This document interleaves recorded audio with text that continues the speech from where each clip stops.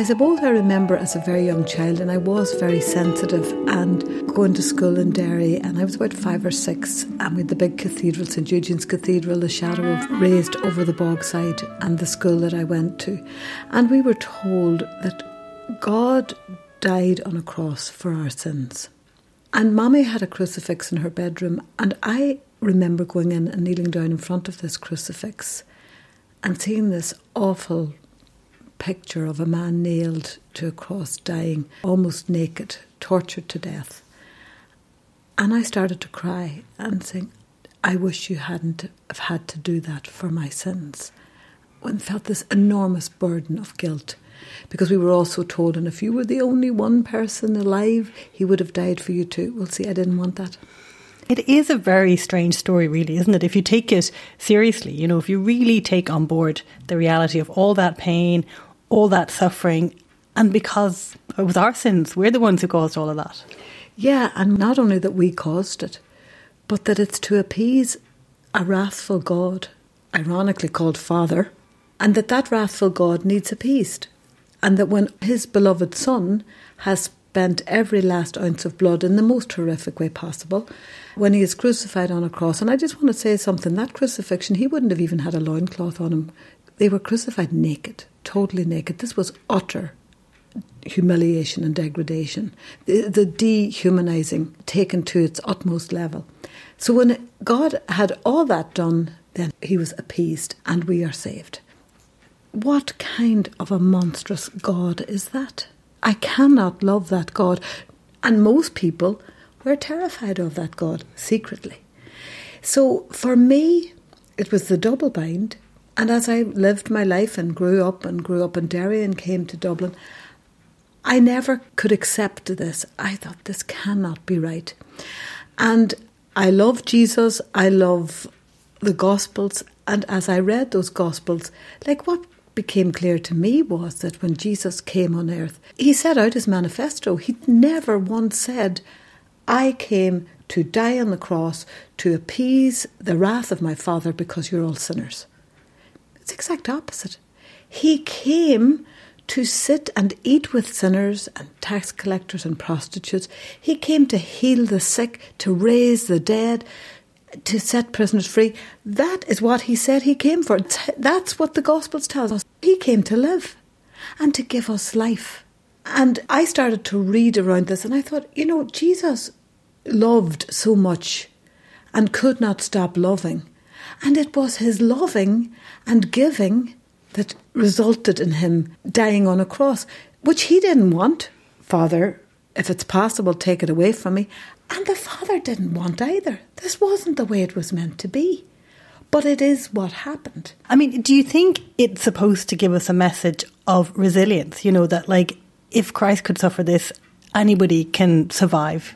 I think it gives us comfort. There's no doubt about that. And for me, what I would take out of the crucifixion is the utter integrity of Jesus the Christ, sent by God to be one of us, had the integrity to suffer like we did, who knew the pain that we go through. We lose a child, a marriage breaks down, we lose our job, our home is repossessed. The very structure of living as a human being involves suffering. So Jesus is in solidarity with us in that. And we at least can say, you know what it's like for us. Not, you're doing this because we're bad. Now, the good news is, at least, lest I sound, and some people might be saying, this woman is talking heresy, I really want to say I did my homework on this. And I went and started to read a lot of people and read around atonement theory. Now, we haven't time to go into today the whole history of it. But suffice to say that we'll take Richard Rohr, who is the well-known Franciscan theologian. Now, Rohr speaks about this because it's something that has preoccupied him as well, and it was my delight when I found this. And Rohr has done the theological study, and he would say that the Franciscans and St. Francis, they always had a different theory of atonement. It was a minority theory. It was not what was held. Obviously, Francis was in the 13th century, but it was never deemed heretical. The atonement theory that arose from various reasons, from out of some New Testament writings, misreadings of Paul from the Jewish theology that the early evangelists would had, were ransom for them, and the temple was all about transaction. That, you went into the temple, which Jesus threw a wobbly in and overthrew all the stuff. The theology of that temple was, buy the biggest animal, sacrifice it, and appease the god. That was what went on in the temple. And Jesus said, you've turned this into a den of thieves. It is acknowledged by biblical scholars that that act in the temple is probably what directly led to his death by the Romans and by the church authorities at that time, because he was overthrowing a whole system of commerce. The temple was massive, and it was a place where there was buying and selling of, depending on how much money you had, the bigger the animal you could buy. So it was a transactional theology. And that became invested into the later reflections. So the ransom, and the word that was used meant at that time, was the buying back of a slave, because there were some slaves who could be freed from indenture. If they got enough money, they could be saved. And there was that, so the very best, the notion would have been, well, we were slaves to sin, or we were not free to have the wonderful freedom of Jesus. That's the best interpretation you could put on it, I think. It still raises the question, who was Jesus paying it to? And for 1,000 years, and if you read Rohr, for 1,000 years it was believed it was the devil. That Jesus died and his death was appeasing the devil. Along comes Anselm and goes, oh, I can't have that. He wrote a treatise called Cur Deus Homo, 1,000 years ago, and in that he said it was God who was being appeased, because it was a lot better than appeasing the devil. Neither of them are good. And I mean, it is certainly a very strange idea, as you say, that there needed to be an appeasement, and you talk there about people buying the animal sacrifices, that then Jesus became a sacrifice himself almost. Exactly, and that's where some of that stuff came from, the accretions of that. But here's the good news. So Rohr goes through all this in his work, and he shows that Francis and the Franciscans did not accept that. And he sums it up very well. He says they really have a non-violent atonement theory, in which they say, Jesus did not come to change the mind of God about humanity. Like, God's mind didn't need to be changed. God knew humanity. God created humanity and loved us in the image and likeness of God. Jesus came to change humanity's mind about God.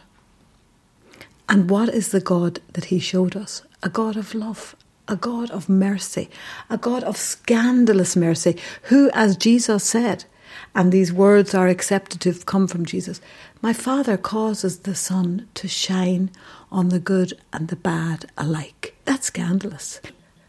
All that Jesus talks about, mercy, forgiveness. No matter what you do, the Father is running out waiting to meet you. Healing, curing, crying when his friend Lazarus dies. This is the God that he tells us to call Abba, Daddy. Not a God of wrathful vengeance who wants the ultimate price in blood. I mean, that to me is the heresy. So why did it all happen? Well, that's the big mystery then, isn't it? Well, I've explained a bit of it. I don't want to go over it again, but I've explained how it developed, and it was a human, because Jesus did understand that it was foretold to some degree, but do you think it was more that it wasn't foretold and then just humans themselves decided spontaneously at this moment to take it upon themselves to cause the sacrifice? Because you think, well, maybe if Jesus could raise people from the dead and so on, he could have got out of it. Well, he did say to his Father, if this, take this from me. But this brings me to my wonderful book on Jesus by Jose Pagola, which, if listeners want to read, a wonderful, beautiful book, this is the book. And it is an amazing scholarly work by Jose Pagola. It's translated into English. It's in its 10th reprint at this stage. He started it in 2005, I think it was. He has done all the scholarly reading from the biblical scholars. And notice even the lovely Sean Frayne of this parish, the late wonderful Sean Frayne, is mentioned in his footnotes. And he wrote it because he loves Jesus so much and wants people to know the historical Jesus and also the proper interpretation. And Pagola makes it clear. He says, Jesus never theologized about his death. Jesus never said, I am coming to die to appease my Father. He never said I'm coming to die, full stop. I'm coming that you might have life and have it to the full.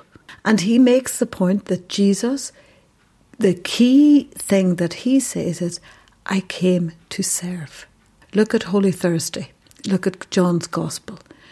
He washes the feet of his disciples. That's the focus in John's Gospel. He washes their feet and he scandalizes Peter.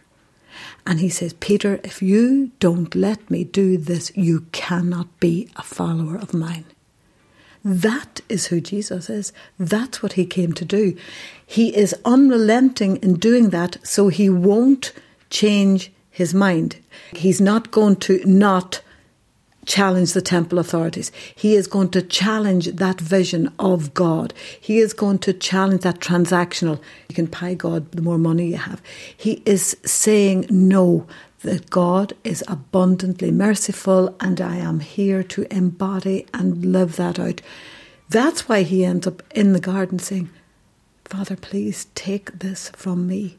And even on the cross where he wonders, have I got it wrong? My God, why have you abandoned me? And I know that's from the Psalm, but it is also clearly the state of absolute pain and despondency. But he was true to the end, to a life of service. So that service meant he ended up facing death on a cross because he would not deny what he was sent to do. He would not deny the scandalous, abundant, merciful, compassionate heart of God. And he asked us in those Gospels to love our enemies as ourselves. This is not cheap grace.